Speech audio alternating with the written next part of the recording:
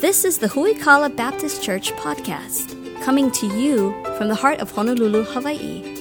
Huikala is a dynamic family of faith committed to solid Bible teaching, discipleship, and helping you grow in your faith. Grab your Bible and prepare to dig deep into the Word with Pastor Anthony King.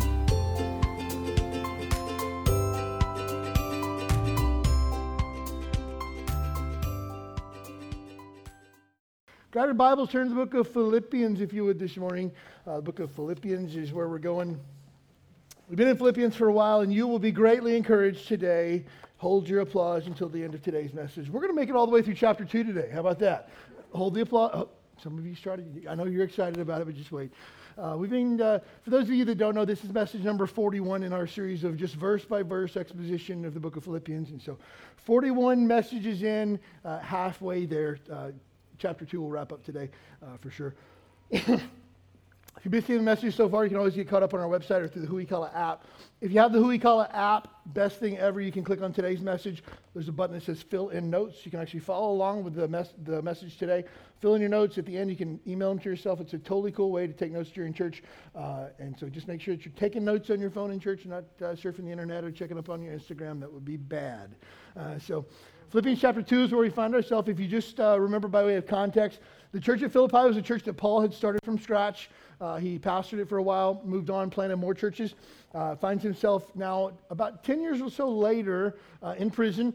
Different kind of prison than we would think. He's not locked up in a jail cell per se. It's more under house arrest, and the fact that he's in a room, he can't leave. He can have as many visitors as he wants. He can conduct his business freely as he wants to, but he cannot leave. And so different type of imprisonment, but we often call Paul's letter to the church at Philippi part of Paul's prison epistles or prison letters. And so we find ourselves there today in the book of Philippians. We're going to start in chapter 2, verse number 19.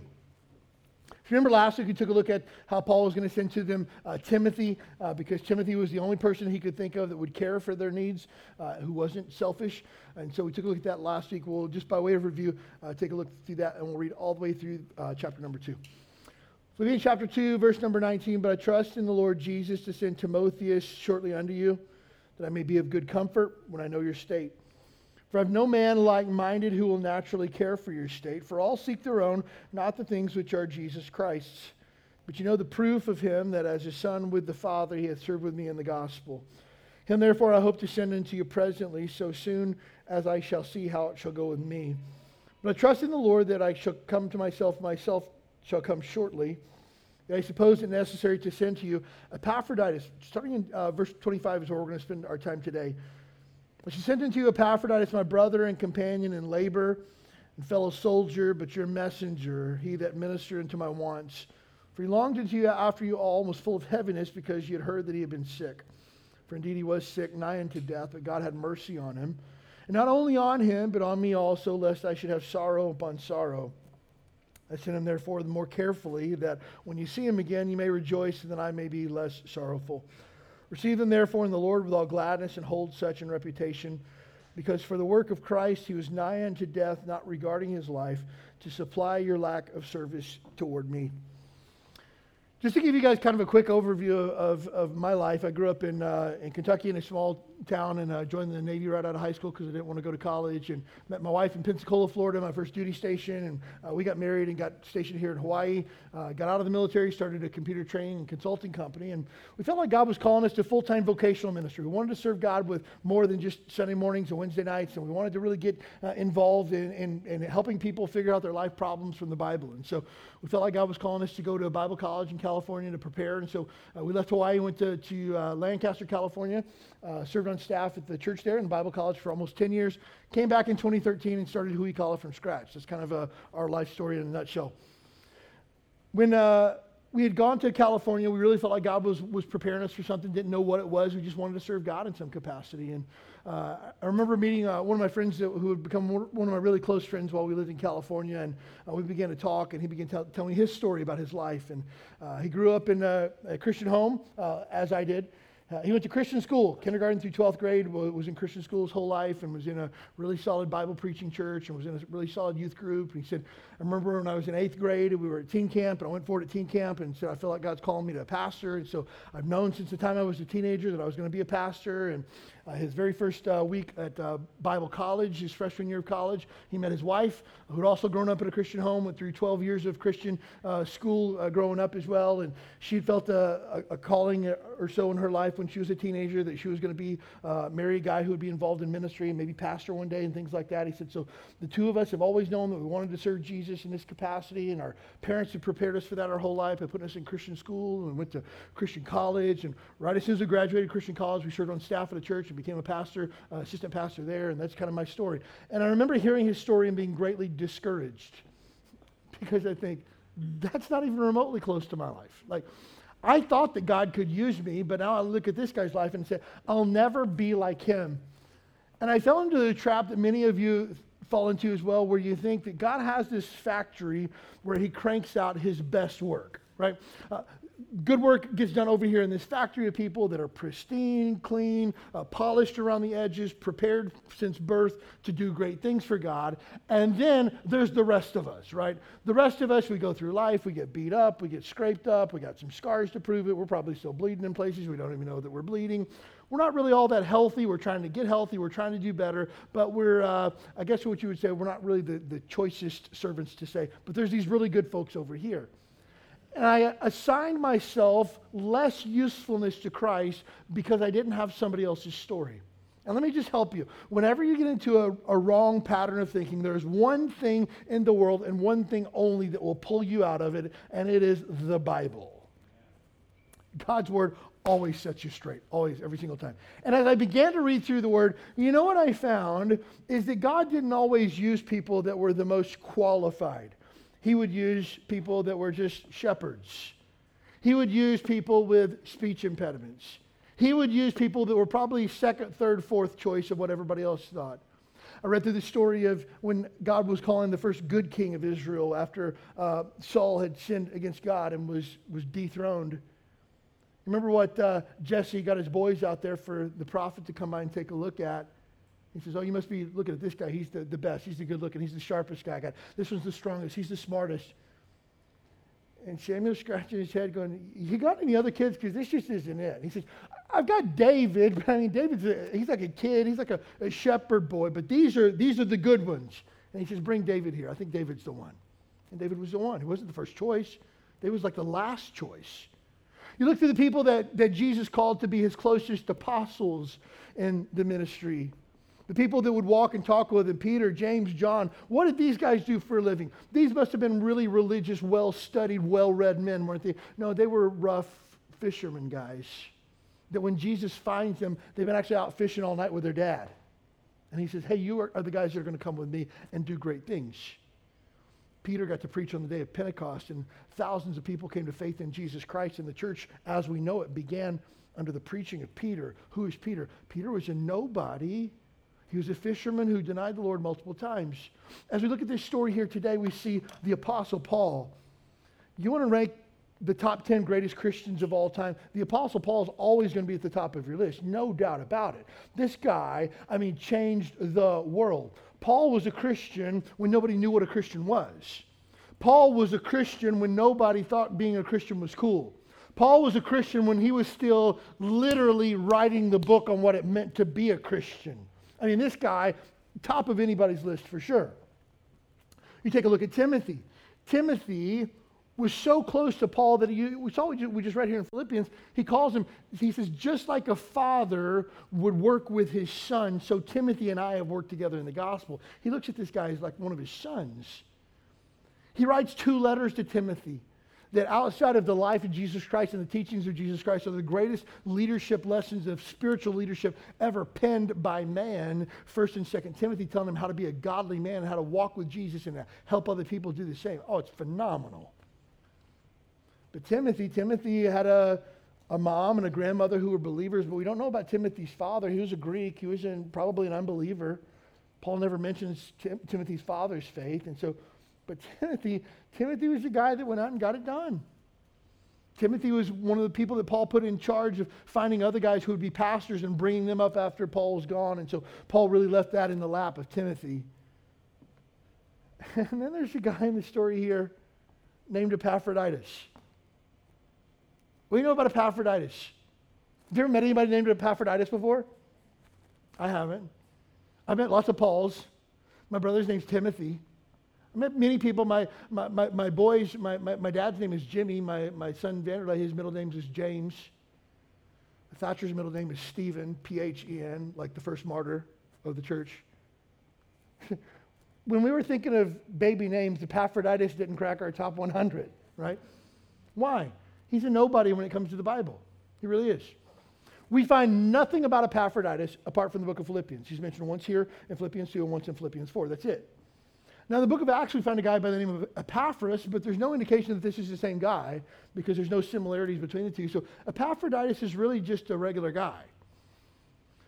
Paul says that he was a messenger from the church at Philippi. So here's what we know about Epaphroditus. This is it. First of all, we know that he probably came from an unsaved family. The name Epaphroditus meant favored by Aphrodite, who is the Greek goddess of love. And so the name Epaphroditus meant that he was favored by a Greek goddess. So his name came from paganism. So it's a good indication that his parents probably weren't believers, probably weren't Christians. We know that he was a member of the church at Philippi, and he came to bring Paul a message. And so it was just his job to bring Paul a message from the church at Philippi, say, hey, Paul, just want to let you know we're doing well. We're praying for you. We heard you're in prison. Things aren't well. We sent Epaphroditus here to say, hey, and we're doing all right. He was a messenger. He was a member of the church. And at the end of this, Paul was just going to send him back to the church. That was it. We don't find that this guy ever preached a message. We don't ever read of the prayers of Epaphroditus. We really don't know anything about him at all throughout the rest of the Bible other than the fact that he hung out with Paul while he was in prison. That's it. So you want to talk about just regular run-of-the-mill folks. I think when it comes to a matter of finding somebody in the Bible that I identify with, I definitely wouldn't put myself in a category of a Paul, although he has all the things that I would want to be. I wouldn't even put myself in the category of a Timothy. I'd probably be an Epaphroditus. I grew up in public school, kindergarten through 12th grade. I rode the bus to school every single day. And let me just help you. If you want to help your kids live for Jesus, don't put them on a school bus going to a public school, because I learned every single cuss word that there was to know by the age of 6, 7. Back in the day, the 5th and 6th graders would ride in the back of the bus, and that's where you learned about sex, because these guys were so well seasoned at 5th grade about the ways of the world and what women really want. That's where you went back to learn about that kind of stuff, right? And I remember that's the kind of environment that I grew up in, and the church that I grew up in wasn't a solid Bible teaching church. It was actually really carnal, looking back. I didn't have a lot of solid Christian friends growing up. I had a lot of friends that went to church, but nobody who wanted to live for Jesus. I didn't know that people actually lived for Jesus until I was an adult. And so my parents weren't in ministry. My dad owns a body shop, and my mom worked at the hospital.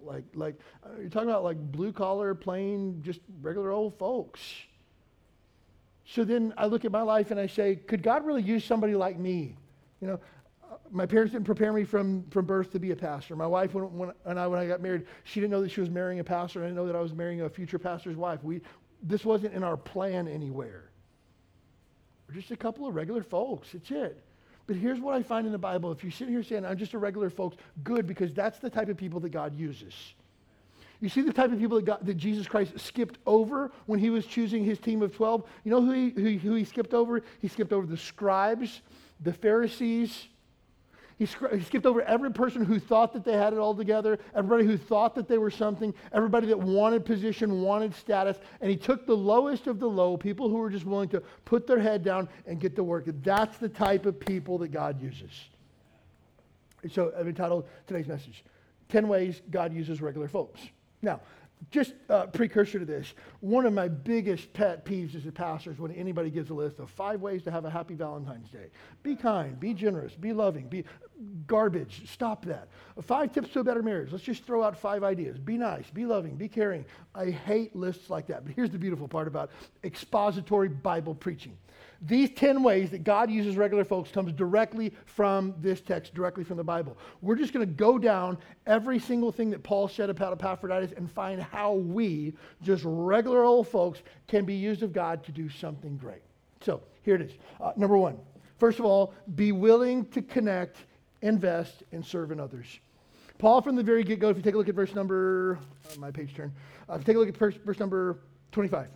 Yet I suppose it necessary to send unto you Epaphroditus, my brother. First thing he says about Epaphroditus is, this is my brother. That means that Epaphroditus was more than just a messenger. Paul would later say he was your messenger that you sent unto me. But look at it this way. Epaphroditus' job was to go and deliver Paul a message, be a messenger, be an encouragement to him. And so Epaphroditus shows up and says, hey, Paul, I just want to let you know the church of Philippi is doing good. They're praying for you. And Paul says, thank you, Epaphroditus. And I don't know if he just kind of like stood there for a little bit. And Paul's like, do you need something else? It'd be like the mailman dropping your mail off. Here you go, Mr. King. This is for you. Good. And he kind of like stands there for a minute. Like, what do you want me to like tip you? Or is like this a new thing? Or like, can you just leave? Epaphroditus delivered a message, but he just stayed. And I don't know if Epaphroditus says, hey, Paul, is there anything around here I can do? Is there anything that you need, any way I can help or something like that? But here's the thing. Epaphroditus didn't just want to do the bare minimum. He wanted to go above and beyond and really try to connect with Paul in some meaningful way. That's why for us as Christians, we can't just take surface connection with other people. You'll never be used of God if you just make a surface connection. You got to be willing to go a little bit deeper. I love our greeting time. Some of you probably hate it, and I'm sorry. But it's just, for me, I want to talk to you. I want to find out what's going on with you. I want to hear your story. I want to find out how I can pray for you. And really, sometimes I can just swing by for 10 seconds and say, hey, how's it going? What's new with you? And if I missed you this morning, I'm going to be hanging out on the sidewalk until the last person leaves. So please stop by and say hey to me. I mean it, really. But here's the fact of the matter. At some point, we've got to go beyond, hey, how's it going? And say, hey, how can I pray for you this week? Hey, you should come over to our house. I want to grill some burgers. I'd really love to get to know you guys and hear your story. Hey, I want to let you know I prayed for you every single day this week. We got to be willing to go a little bit deeper than that. And that's what it takes for an investment.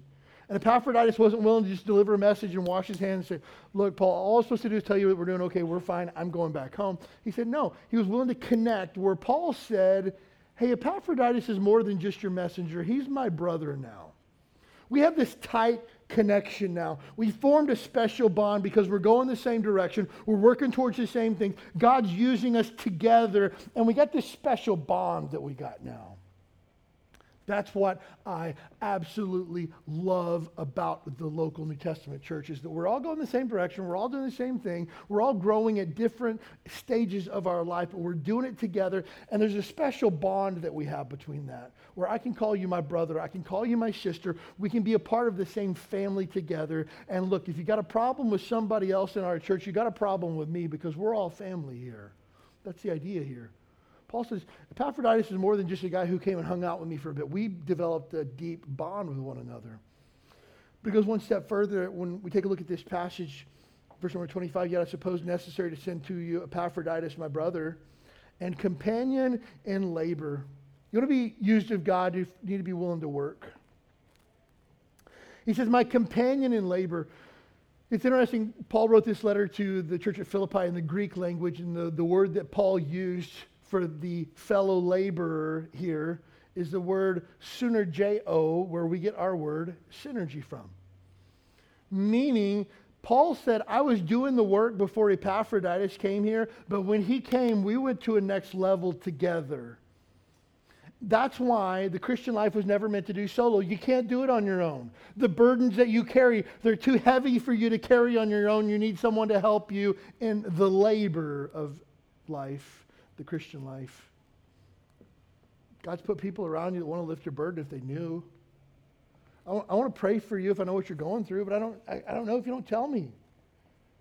I love it when I get text messages from people saying, hey, Pastor, could you pray for this? I'm having a rough day at work. Man, done. Pastor, could you pray for our marriage? Done. If you guys need to meet, I'll be happy to talk. Done. Because you're not alone. We're in this together. You got problems, I got problems. Look, when my daughter was in the hospital, you were praying for me, you were encouraging me, you were helping me. I want to do the same for you with whatever burdens you carry, but we can't do it alone. And some days for us, the difference between making it or not was just knowing that there were people out there that always had our back. I've got to be willing, but again, that dials us back to the first one. I've got to be willing to connect with other people. You can't sit here for an hour and a half, 90 minutes on Sunday morning and split and not talk to anybody and make meaningful connections that are going to last the rest of your lifetime. It just doesn't work that way. It's going to take time. It's going to take investment. You say, well, it's always awkward getting to do that. Push through the awkwardness. It's worth it. I promise you that. My wife will tell you the first few dates we went on was very awkward because I'm an awkward person, but I'm thankful that she pushed through and persevered, right? Anytime that you're open and vulnerable with new people, it's going to be different, but it's work.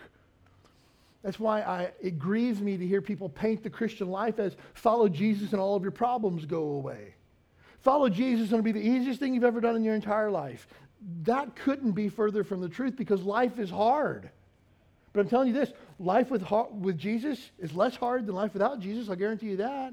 And if I'm going to walk through trials, I'd rather walk through trials and difficulties with Jesus than without him any day of the week for sure. But let me tell you, the Christian life's work. Doing something great for God will require work on your part. It will require sacrifice on your part. And you got to be willing to put in the work. And Paul says about Epaphroditus, he was my fellow laborer. I was pulling and he was pulling right beside me. We were working together to accomplish more for the glory of God. But if we go through verse number 25, yet I suppose it necessary to send you Epaphroditus, my brother, my companion in labor, and my fellow soldier. Not only do we need to be willing to work, we need to be willing to go to war.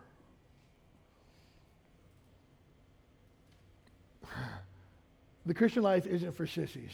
I'll put it that way. It's hard. Paul tells Timothy, again, you talk about spiritual leadership, Paul's pouring into Timothy, telling him to man up. Paul tells Timothy in 2 Timothy, be strong in the Lord and the power of his might. Endure hardness as a good soldier of Jesus Christ, because everyone who's called to be a soldier wants to please him who's called him to be a soldier. So come on, Timothy. Put your big boy pants on and get after it. Christian life's hard. It's going to be difficult. Know this. If you decide to walk with Jesus, first of all, it'll be the best decision you've ever made in your entire life, bar none, period, end of story. But if you decide to walk with Jesus, it will be hard because, know this, the second you decide to walk with Jesus, the devil hates your guts and he's going to do everything he can to destroy you. The Bible says that we don't wrestle against flesh and blood. My problem is not with you. My problem isn't with somebody else. My problem isn't with the atheist who's angry with me, who hates my guts. Those people are not my enemies.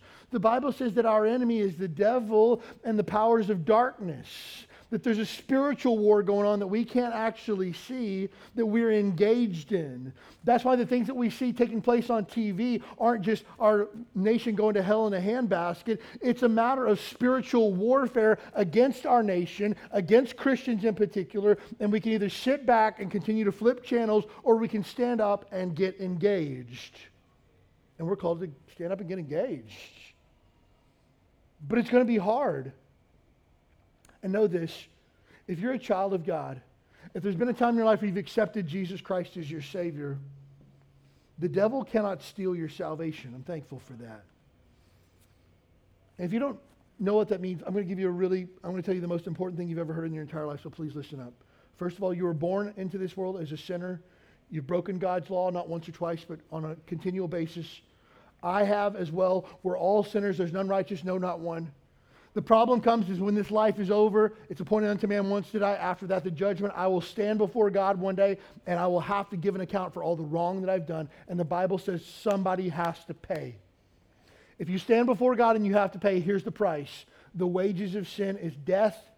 Revelation chapter 20 says, all those whose names were not found written in the book of life were cast into the lake of fire. This is the second death. When you die, here's what you deserve for your sin. Here's what I deserve for my sin. Hell. That's what we deserve. But God loves you. God loves me. He sent his son Jesus to die in our place. I was supposed to die, but Jesus died for me. If you would be willing today to put your faith and trust in Jesus Christ as your Lord and Savior, you can be saved from your sin. All the wrong you've ever done in your entire life can be wiped away as if it never happened, and you can become a child of God. That's why I love that song that we heard this morning. I once was a slave to sin, but Jesus died for me, and who the Son sets free is free indeed. That the day that I got saved, I threw off the chains of sin. I threw off the chains of guilt and shame and regret. I'm no longer fearful of death because I know what happens to me when I die, because Jesus Christ has saved me.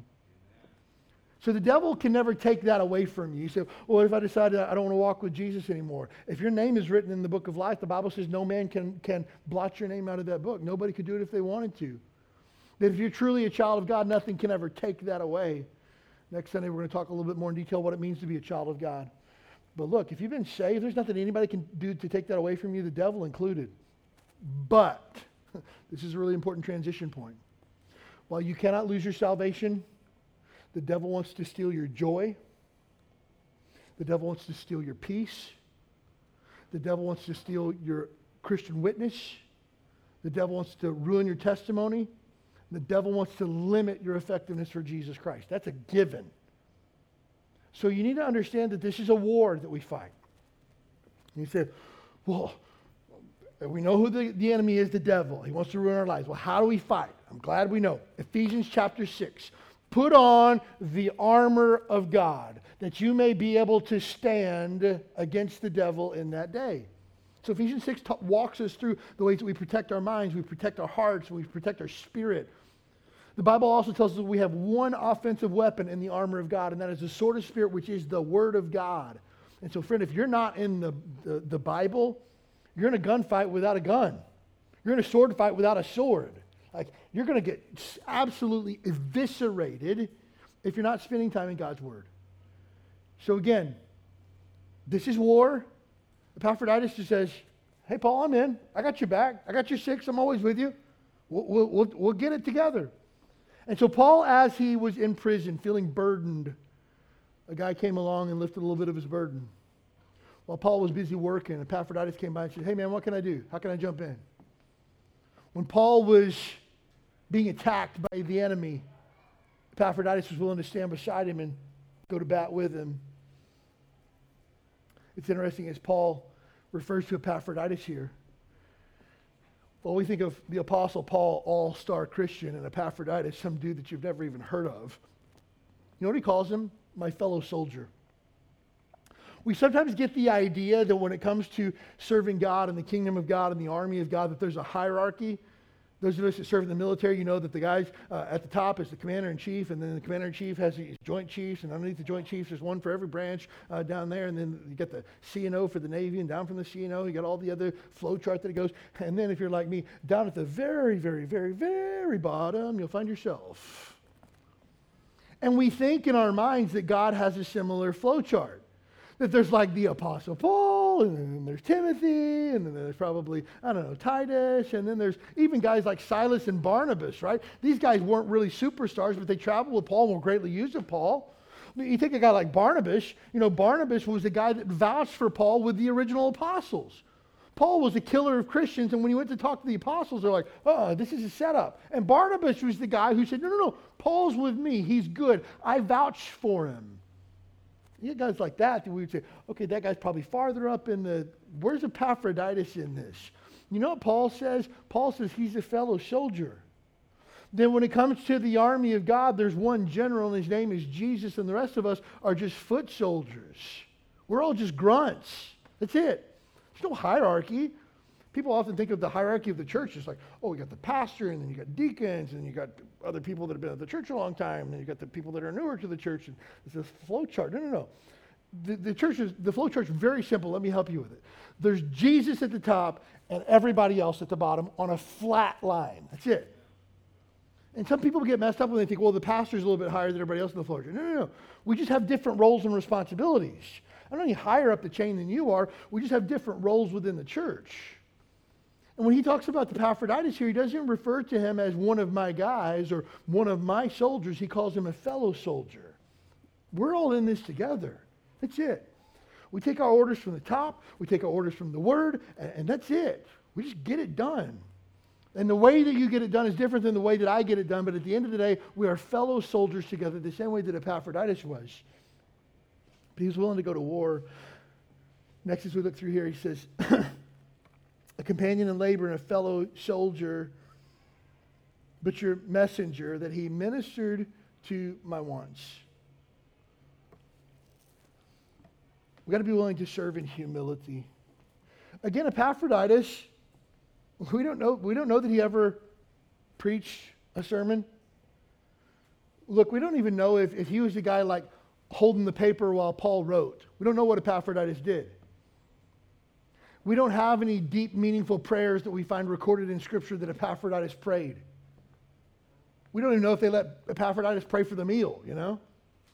Here's what we do know. He ministered to Paul's needs. Now, depending on your English translations, yeah, it might be wants, it might be needs. They both basically mean the same thing. Whatever Paul needed, Epaphroditus was willing to do it. And it's interesting. Paul's not talking necessarily in terms of the ministry, like, oh, if I needed to read something from the Bible, he'd read it to me. If I needed somebody to pray, he would pray with me. I think Paul's talking about, like, hey, if I needed somebody to run to the store and grab something for me, Epaphroditus would. We know in the book of Acts that this house arrest that Paul was under, people could come and go freely. Paul couldn't go anywhere, but he could have as many visitors as he wanted to. The Bible says in the book of Acts that nobody was ever turned away from being able to see Paul. And so Epaphroditus might have been the guy who was like, hey, Paul needs some toothpaste. I'm going to run to the store and grab toothpaste. Anybody need anything while I'm out? Hey, somebody needs to clean up around here. I'll take care of that today. Hey, somebody's got to wash dishes. I'll wash dishes. Paul says he ministered to my wants. And again, the idea here is the word minister. Again, when you think of a minister as a guy wearing a costume with a backwards collar, and that's a minister, that's not a biblical word. The word minister means servant. He was willing to serve my needs. And it's the same word that's used when Jesus Christ said, the Son of Man came not to be ministered to, but to minister to others. Jesus himself didn't come to have people wait on him. He came to serve. And Epaphroditus is willing to serve a guy who's locked up in prison who can't do anything for him. Epaphroditus didn't know if the Apostle Paul was going to be put to death, and here's a guy that he's serving that's going to end up dying in a couple of weeks. He didn't know, but frankly, he didn't care. And if you remember, all Epaphroditus was supposed to do was deliver a message from Philippi that they were doing okay. But he stayed. He invested. He got involved in what Paul was getting involved in. And he served Paul, and whatever Paul needed, he was willing to help. I'm telling you this, the greatest joy you will ever find in the Christian life is when you stop asking what can be done for you and you begin to look what you can do for other people. The quote by John F. Kennedy, ask not what your country can do for you, but what you can do for your country. Awesome statement, amazing quote. But you know what that really is? It's a biblical principle. Because the Son of Man came not to be served, but to serve other people. He wasn't concerned about what he was getting out of this. And so many times, people will leave a church because it didn't scratch their itch. Well, they didn't really have anything for my kids, or my kids, felt the class was too big. They didn't get the individual attention they needed. My kid didn't get a coloring sheet. My kid didn't get enough goldfish. I forgot to feed my kids breakfast, and they didn't have any food in the nursery. And we had to park over to Ala Moana and walk 2 blocks to church, and parking isn't really all that convenient. Okay, I get it. I'll be straight. I'm going to shoot you straight, because I like it when people just tell me the truth, and I'm going to tell you the truth. If you want to be entertained on a Sunday morning, I can name about a dozen better places to be entertained on a Sunday morning. Guarantee you. If you want a better show, I could give you a dozen churches who have an awesome show that spend hundreds of thousands of dollars a year on platforms, lights. They hire professional singers that don't even know Jesus that sing songs because they're about the experience. You want an experience? I'll give you a list of 10 churches you could try for the experience. I don't think you could find a better children's ministry program than ours, so I'll just say that is what it is. You got the best children's ministry in town, by far, I believe. You want to find somebody who preaches shorter sermons? I think everybody does. Like all of them, everybody.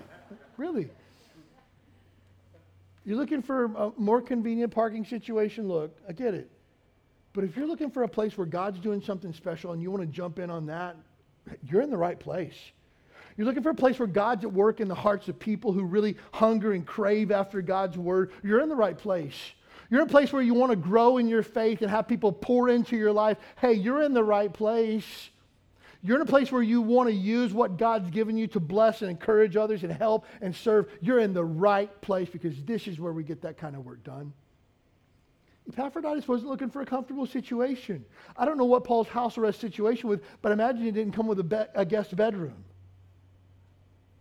But he was willing to be there and meet whatever need Paul had. That's why I love it when people come to Who You Call and they say, hey, we want to jump in. We want to talk about church membership so that we can serve in ministry and things like that. I'm always thankful for that. And oftentimes people say, I'm willing to do whatever you need me to do, even if it's scrubbing toilets. And I always say, I'm glad that you're willing to do that, because I scrub toilets here too. It's just part of it. You know, I love this. This is not a brag or a boast. I just want you to understand the culture of Hui Kala. Easter Sunday was awesome. Packed house. We had balloons up here. I found out, I didn't know this. This has nothing to do with the message, but it's interesting. I want to share it. I didn't know that people actually have a legitimate fear of balloons. Did anybody know that? One of our guys that attends our church, I won't tell you who it is, because I don't want to embarrass him. He came in and he said, Pastor, like I walked in the door and I couldn't catch my breath. And he goes, I almost turned around and went back out, but I just prayed and I said, God, you're not telling me to push through this? He said, the whole time I just kept my hand over my head like this. He goes, I just went and look at the balloons. Like, I have a fear of heights, like I'm going to fall and die. Like, what fear do you have of a balloon? Like, it's going to attack you, or it's going to, like, I don't understand. He's like, balloonophobia evidently is a thing. Okay, got it. But anyways, Easter Sunday, we had a big, huge thing. We went baptized after the services. We had balloons and everything. You know who took out the garbage in the church on Easter Sunday? I did. We all bolted afterwards. We all went to baptism. It was awesome. We had a great time. But I came back and I took a garbage out. And you know what? I don't care. I'll take out the garbage today because it's not about status. It's about doing what needs to be done. And that's what has made Hui Kala a great church. It's a bunch of people who are willing to just do whatever it takes to get stuff done. I love it. And as we look at this, Epaphroditus, just willing to do whatever it takes to get stuff done. Next, we see, not only is he willing to serve in humility, he's also willing to leave his comfort. Take a look at verse number 26. It says, for he longed after you all and was full of heaviness. He was homesick. He wanted to be back in Philippi with his church family. He missed him. But he was willing to leave what was comfortable for him. He was willing to push outside of his comfort zone to be willing to do something great for God. He was being willing to step outside of his comfort zone to go encourage Paul while Paul sat in prison just for doing what Jesus had told him to do.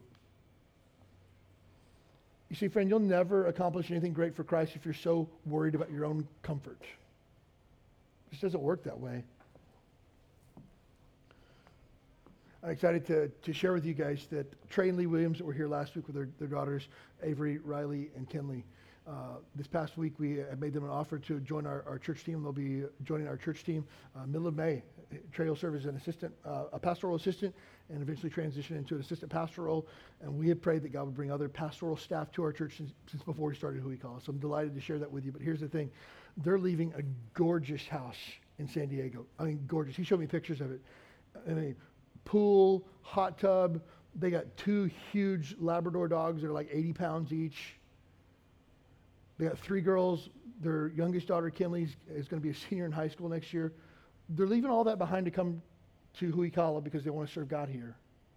I look at that, and I'm encouraged by that because I remember our story of how we also left a great situation, a great setup to be willing to come to and start Hui Kala. And so pray for the Williams family if you would, and think about especially the girls because it's a huge transition for them. But they're coming because they believe God's doing something here and they want to jump in on it. And so he said, we've been looking at houses in Honolulu and it doesn't look like $1 million gets you a whole lot out there. I was like, no, it does not. And so they're just trying to figure out like, hey, where can we shove 5 people and 2 really big dogs? But here's the thing. Are they concerned about that? No, not really, because they're trusting God by faith.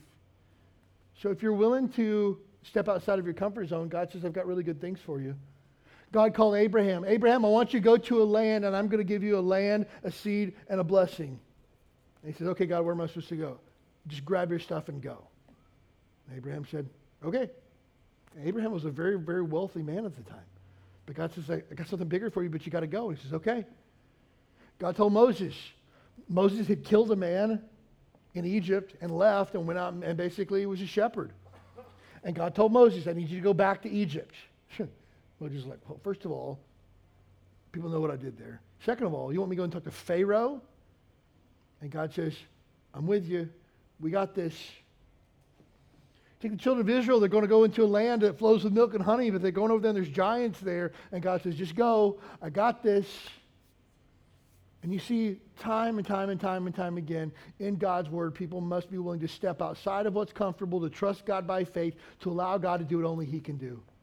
Epaphroditus really just wanted to be back in Philippi, but he knew that being with Paul in Rome is where he was supposed to be.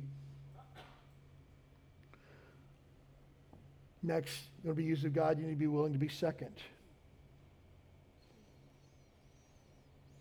This goes hand in hand with what we talked about last week of being selfish and how that limits our usefulness to Christ. Take a look at verse number 26. For he longed after you all and was full of heaviness because he had heard that he had been sick. For he indeed was sick, nigh unto death, but God had mercy on him. So here's what happened to Epaphroditus. He's supposed to deliver a message to Paul. He does. And he decides to stay for a little while and be a help and encouragement to Paul and lift Paul's burden and maybe pray with him and clean up around him and stuff like that and run errands for Paul, do whatever needed to be done. And then Epaphroditus gets sick. Like really, really sick, like almost died sick. And Epaphroditus, who's left his home, is serving with a guy who's currently in jail, imprisoned. He gets really sick, almost about to die. And the first thing that Epaphroditus thinks is, oh my goodness, I'm going to be a burden to Paul. I'm going to discourage the church at Philippi because they're going to find out that I'm sick. This is a mess. Isn't that interesting? Epaphroditus didn't think to himself like, why would God do this to me? I'm trying to live by faith and I'm getting sick. No. His very first thought when he got sick was other people and how they would process through it. His first thought was how this is going to affect other people. Would it be a discouragement to them to find out that I'm sick? I hope not, because I'd hate to be a burden to them. Am I a burden to Paul? I can't be a blessing to him. I don't want to be a burden to him. I want to lift his burden. But Paul said that he was really, really troubled by this. Again, if you look at this passage, again, verse number 26, for he longed after you all and was full of heaviness. It's interesting that phrase, full of heaviness, the same phrase is used one other place in the Bible, and it's Jesus in the Garden of Gethsemane. As he sweat great drops of blood, he was filled with anguish and heaviness before he went to the cross. Epaphroditus is so grieved over the fact that he has now become a burden that that's the only thing that he can see. I came here to bless these people, and now I'm a burden. He's not concerned about himself. He's not concerned with the fact that he's about to die. He just wants to be a blessing. And he's so unconcerned with his own situation. That's the opposite of how we are. I remember our daughter McKeely, when she was 1 year old, she got really, really sick, and the doctors told us at the time they thought it might be lymphoma cancer in a 1-year-old baby. And I remember the first probably 30 seconds of that, I flipped out, and after that I got it together. But that first 30 seconds I was mad because I said, God, here we are trying to walk with you and serve you and do good stuff for you, and you're going to get my daughter sick? Are you kidding me? And my first thought was me and how I had been wronged, how this was dirty to do to me, and all I've tried to do is serve him. But then, again, about 30 seconds I flipped out, and then I got together and I realized, God, you gave me your only son. I can give you my only daughter. And if you heal her, I'm going to praise you. If you take her life, I'll choose to praise you anyhow. Because it's not about me. It's about the glory of God. It's not about me. It's about my testimony, my story before other people and how they can know Jesus Christ. Next, you want to be greatly used of God, you need to be willing to push through difficulty.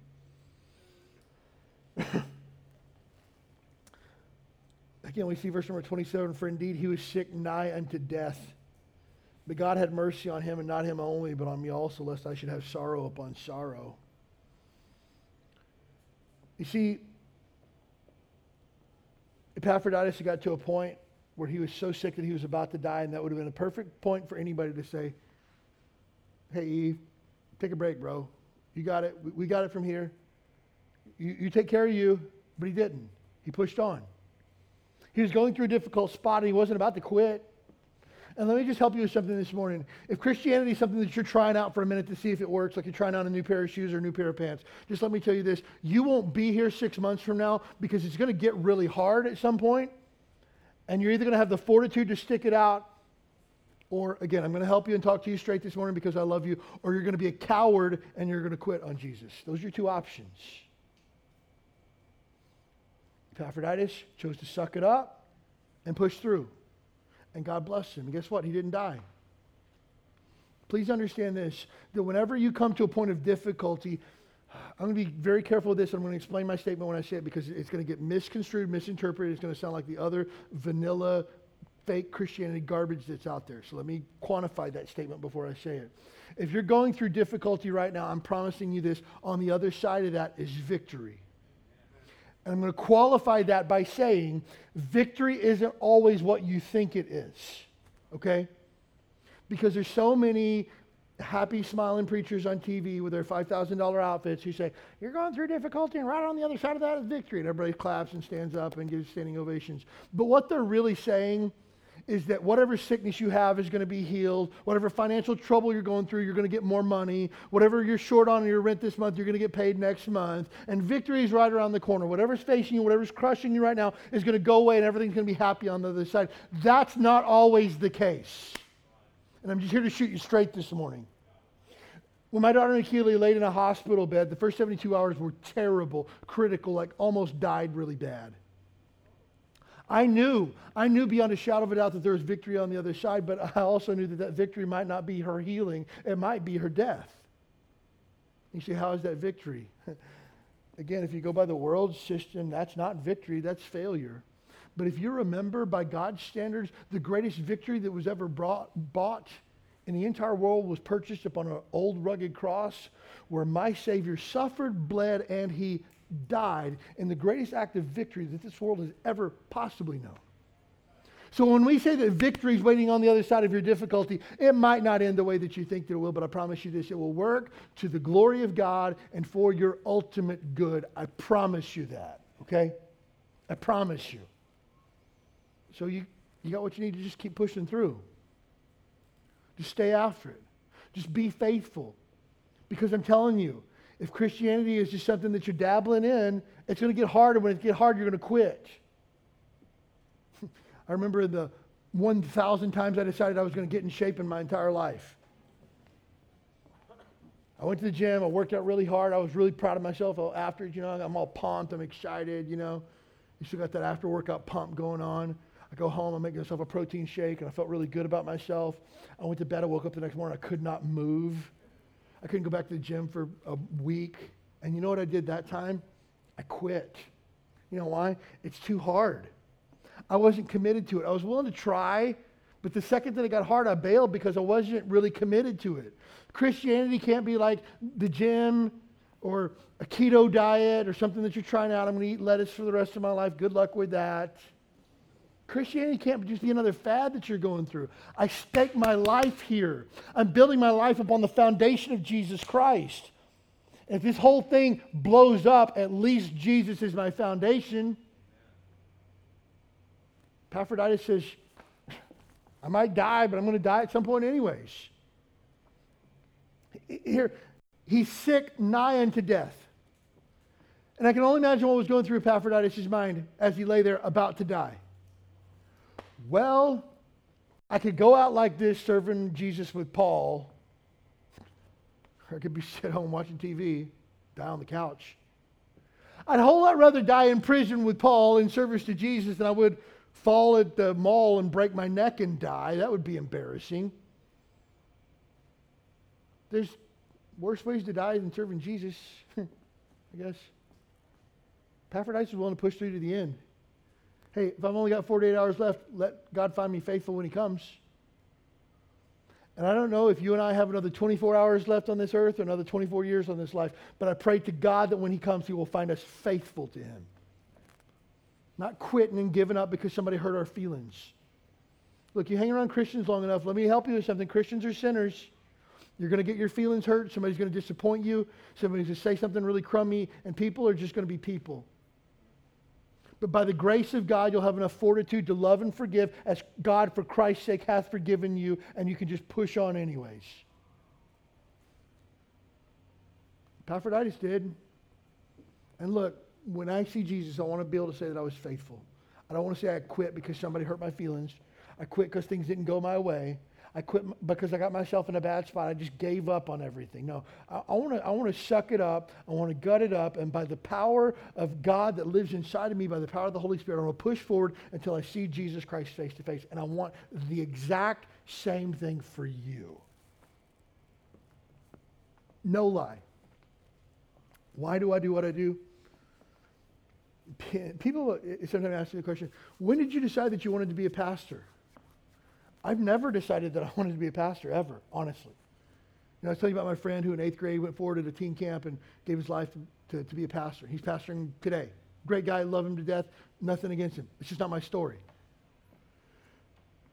God called me to reach a city, God called me to help people with their life problems from the Bible. And the extension of that is that I get the privilege of pastoring people. But look, at the end of the day, it's hard. It's not easy for anybody. And I pray that the day that I see Jesus, I'll see him with joy, not regret. And why I do what I do is to prepare you, no lie, that the day that you see Jesus Christ face to face, you do it with joy and not regret. That's it for me. I'm not your coach. I'm not your life guru. I'm your brother. I'm a fellow soldier. I'm a fellow laborer. And I've got your back if you've got mine. And the days that I don't have your back, I hope you've got mine. And the days that you don't have my back, I got yours. Because that's just the way that it works. Because we can't do it alone because it's going to get hard. It's interesting here, just as a quick aside, that Epaphroditus is sick and about to die. And you know what Paul does? He prays. He's grieved. And he just asks God to be merciful. And here's what he says. And God was merciful because I couldn't take, after everything that I'm going through, I couldn't take the death of Epaphroditus. It would have just been too much. You know what absolutely blows my mind about this? The Apostle Paul is an apostle. He has God-given authority to do anything that he wants that would glorify God within the confines of the will of God and with the confines of Scripture. And you know what the Apostle Paul does not do for Epaphroditus? Anybody want to take a guess? He didn't heal him. You know what's interesting today is there's so many charlatans out there, I'll call them, who say that they can lay their hand on you and heal you of kidney stones. Oh, I feel the kidney stones breaking up in your kidneys right now. Seriously? That's an embarrassment to the name of Jesus Christ. People want to rent out the Blaisdell and have healing festivals at the Blaisdell. Start at Queen's Hospital. Seriously. If you can lay your hands on it and heal somebody with commandment 100% effectively every time, don't do it at the Blaisdell, do it at the hospital, for heaven's sakes.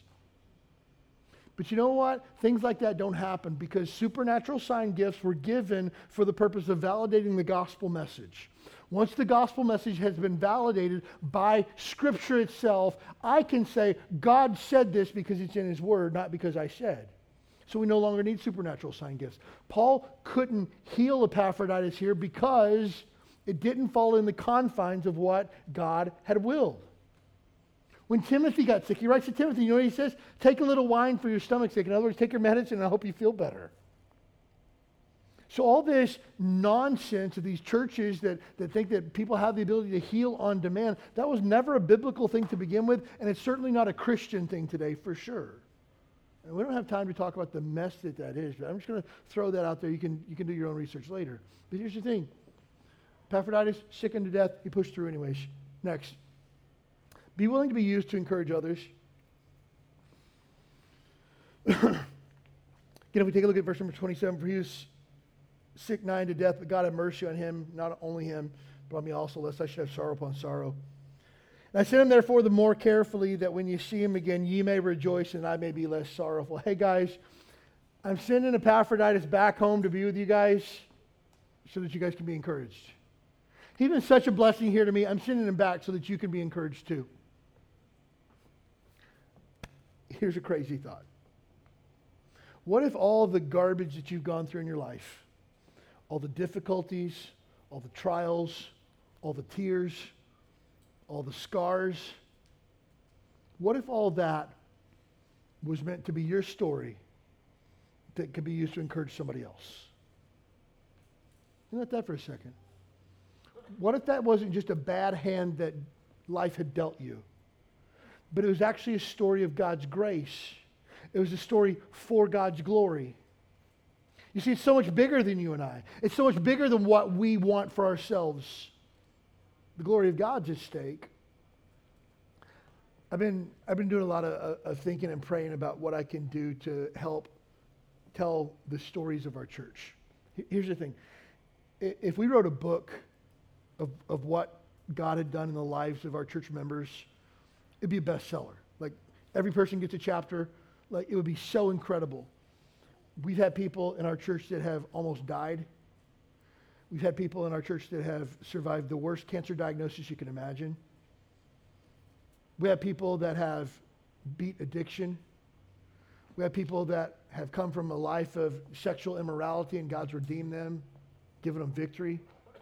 We have people in our church that were hardcore, dyed-in-the-wool atheists who are now absolutely joy-filled Jesus followers. Like, we had people in our church that were homeless and on drugs and are now walking with Jesus. Like, the stories that we could tell, oh my goodness. So, we're not writing a book anytime soon. I'm still trying to figure out how we can process through everybody's story and encourage other people. But here's what you can do in the meantime. Hey, we should totally grab coffee sometime. I'd love to hear your story and share with you mine. I'd love to hear what God's doing in your life. I don't really know anything about you, but I know that your story is amazing. And you might say, well, my story's not really all that amazing. If you're a child of God, you got a killer story, and I can't wait to hear it. I really can't. Like, how did you, from where you come from, wind up in this church worshiping with us as part of us being family together? How did that even happen? I gotta hear this story. But it requires you to be open and vulnerable and share your story. Because your story's awesome. Could you use it to encourage other people? Here's Epaphroditus' story. Paul, as he sends back, he's like, I'm overjoyed because I know you're going to be encouraged when I send you back Epaphroditus. What's Epaphroditus' story, really? He went to encourage Paul, he got sick, he almost died, and now he's being sent home. And Paul goes, yeah, that's the best part of the story. I really want you to hear that. Because in our minds, we think what's happened to us is not that big of a deal. But God's writing a story for his glory. And you don't get to determine how exciting your story is or isn't. You just need to tell it. You just need to share it. And Epaphroditus is willing to go and be an encouragement to Paul so that he could go and be back an encouragement to his church family as well. So Epaphroditus is going back to Philippi, and Paul said, I can't wait to send him back because I know he's going to encourage you. Just by being him. Next, number 9. Be willing to give your life for the cause. Again, we see verse number 30, because of the work of Christ, he was nigh unto death, not regarding his life, but to supply your lack of service.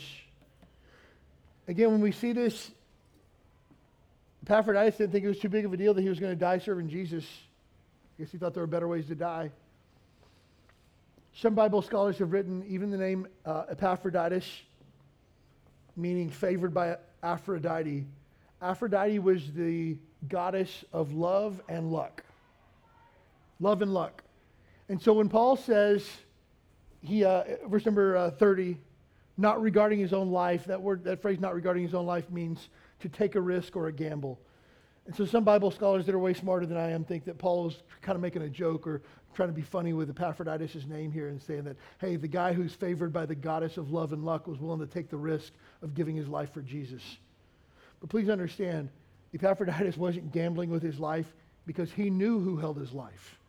He knew who was in charge. He knew who he was serving, and that was a calculated risk that was taken. That wasn't just a flippant gamble, that's for sure. So Epaphroditus says, hey, if it costs me my life, I'm willing to give it. I think for all of us in life, there's things that are worth dying for.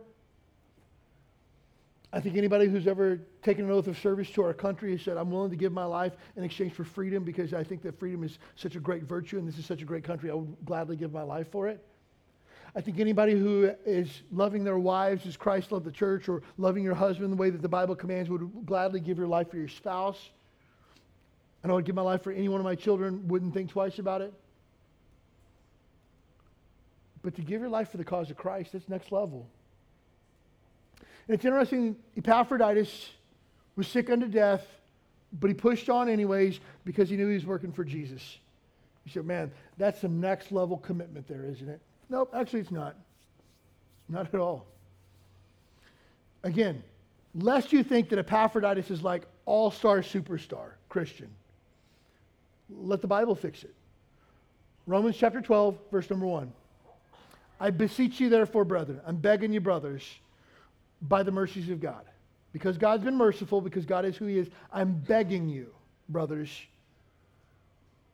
that you submit your bodies as a living sacrifice, wholly acceptable unto God. That your bodies means everything that you are, everything that you have to your name. Not to give God a little bit of my time or maybe 10% of my money, but to give God everything that I have as a living sacrifice. That's what Paul's begging Christians to do in Romans chapter 12, verse number 1. You say, wow, that's next level commitment, isn't it? Like everything.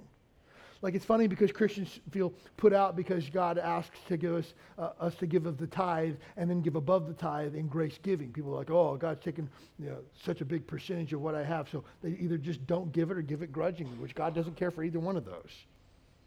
People feel like they're doing God a favor by actually showing up to church on Sundays or maybe picking up their Bible once in a blue moon.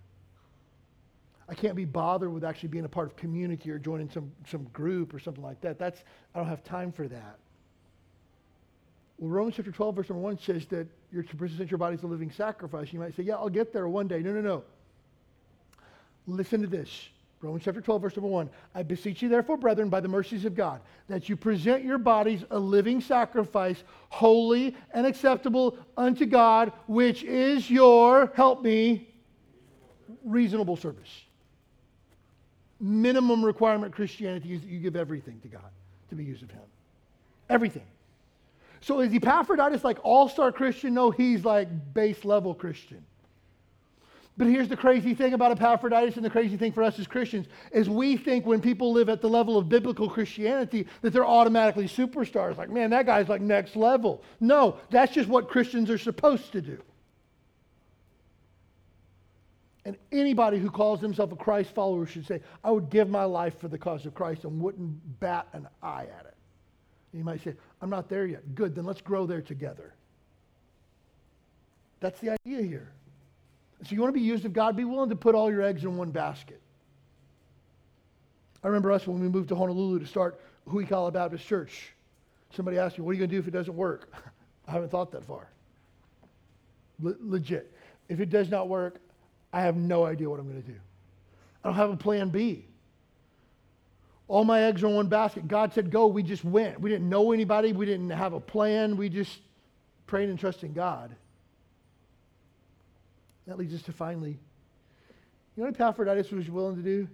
He's just willing to do what other people wouldn't. So be willing to do what others will not. If you take a look at verse number 30, Paul says, because the work of Christ, he was nigh unto death, not regarding his life. And here's what he says, that last phrase, to supply your lack of service towards me. Now, Paul's not rebuking them or chastising them because Paul will say later in chapter number 4 that these guys have been overly generous with him. But what Paul's saying is that when you guys wanted to encourage me, there was only one person who came, and he came to serve because he was the only one. And so here's the thing. You want to be willing to do something great for God, just be willing to do what the other people aren't. I remember Angela and I, this would have been 2011. I told her I felt like God had called us to plant a church here in the middle of the city. She said, where at? I said, the closest we can get to the center of the city where the most people are at, that's where I feel like God wants us to be, middle of the city. And she said, okay. And I said, look, I realized when we got married, you didn't marry a pastor or a church planter. I realized that our life has taken a bunch of crazy turns. I realized our life is just plain crazy. Like, here's how crazy our life is. My wife was pregnant with Tallulah, our 3-year-old now. She was pregnant with Tallulah at Thatcher's college graduation. Like, who does stuff like that, right? That's how crazy our life is. And so here we are in our late 30s, moving to a place where we know no one. We don't have a place to live. We don't have a place for our family. We're just moving somewhere. And I remember telling her, wouldn't it be something if we moved out there? I mean, a couple of nobodies like us. And just like a dozen people got saved, wouldn't that be something? Like if we could see 12 people come to Christ, that would be worth our whole life. It'd be such a worthy investment. I mean, we're nobodies. I mean, we're never going to do anything great, but just if we could get 12 people accept Christ as Savior, I don't know, maybe one day God would do something crazy, because back in the day, that half over there was all we had of the church building, and where our kids have super church, that was our auditorium. And I remember looking at it with a real estate agent and doing the math and figuring out where we put the chairs and stuff like that. And that room would hold about 90 comfortably. And I remember telling my wife, wouldn't it be nuts if one day we had 100 people in church? 100. Like, what would we do with all those people? It's crazy, 100 people in church. And I remember our very first Easter Sunday, we had 99 people on Easter Sunday, our very first Sunday. And some dude walked in and asked what time the Chinese restaurant next door opened, and I almost counted him. We would have broke 100, but we didn't count him. But I thought, man, just a couple of nobodies. But you know what the fact of the matter is?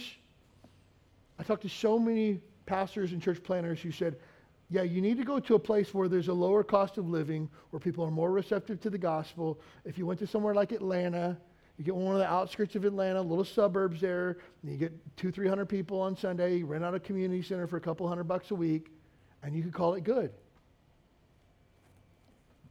But why not a city? Well, it's too hard. People aren't willing to do that. I said, sign me up. Because you know what? I'm a lot like Epaphroditus. I had two parents who were first-generation Christians, but they didn't really know what it meant to raise their kids for the Lord. They just knew to take us to church. And I thank my parents for that, and I love my parents for that.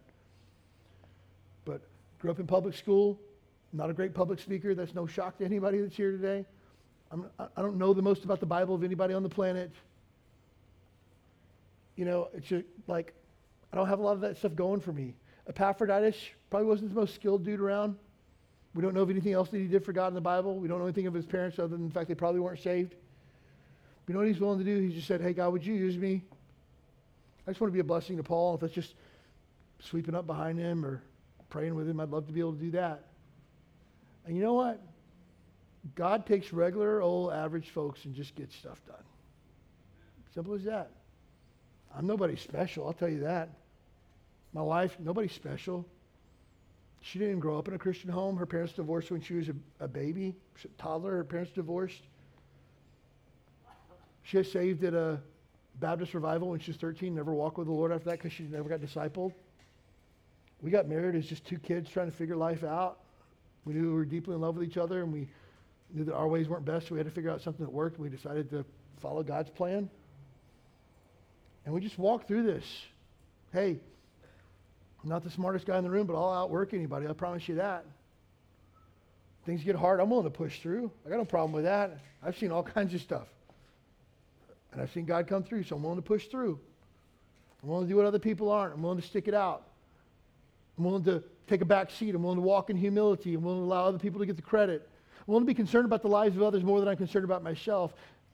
God, would you use that in some way? And God says, yeah, I will. And here's the crazy part. What we have right now, I never dreamed that Huikala would ever be what it is in 20 years, much less almost 8. We'll celebrate 8 years in October. It's going to be awesome. I would never dream that we would have this. It was beyond what I could fathom for myself. But you know what? Again, when you get the wrong kind of thinking, you just need to go back to the Bible. And here's what Paul says. Unto him who is able to do exceeding abundantly above all that we ask or think. And sometimes we stop and we put a ... there. Don't stop. It says, according to the power that worketh in us. Epaphroditus just said, hey, use me. And God says, got it. I got just the right job for you. I got just the right person that needs somebody like you. And I'm going to plug you in there and you're going to be greatly used to me. And guess what? Epaphroditus to this day is known as the guy that got sick with Paul. Nobody names their kids after him. Nobody would consider him in the top 25 Christians in the Bible. But you know what? I don't think Epaphroditus really cared. He just wanted God to do something special with his life. And here's the thing.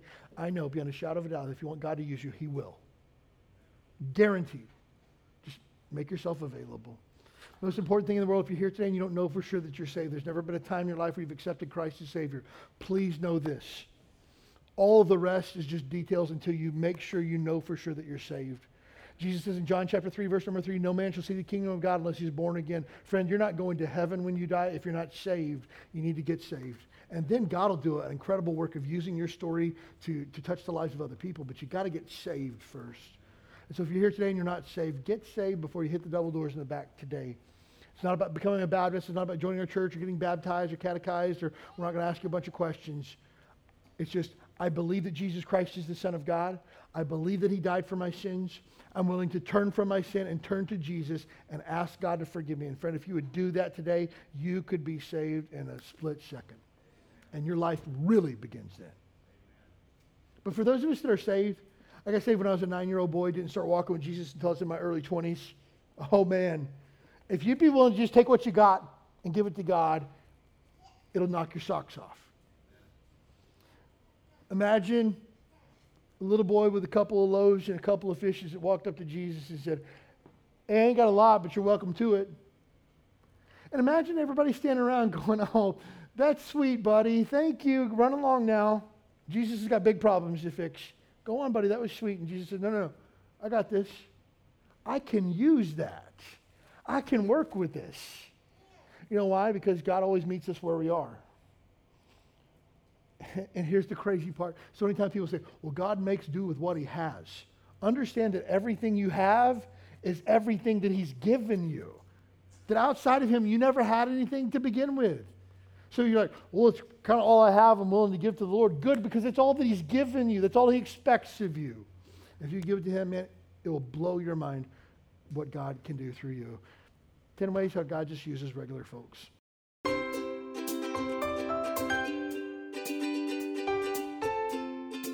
Thanks for joining us for the Huikala Baptist Church podcast.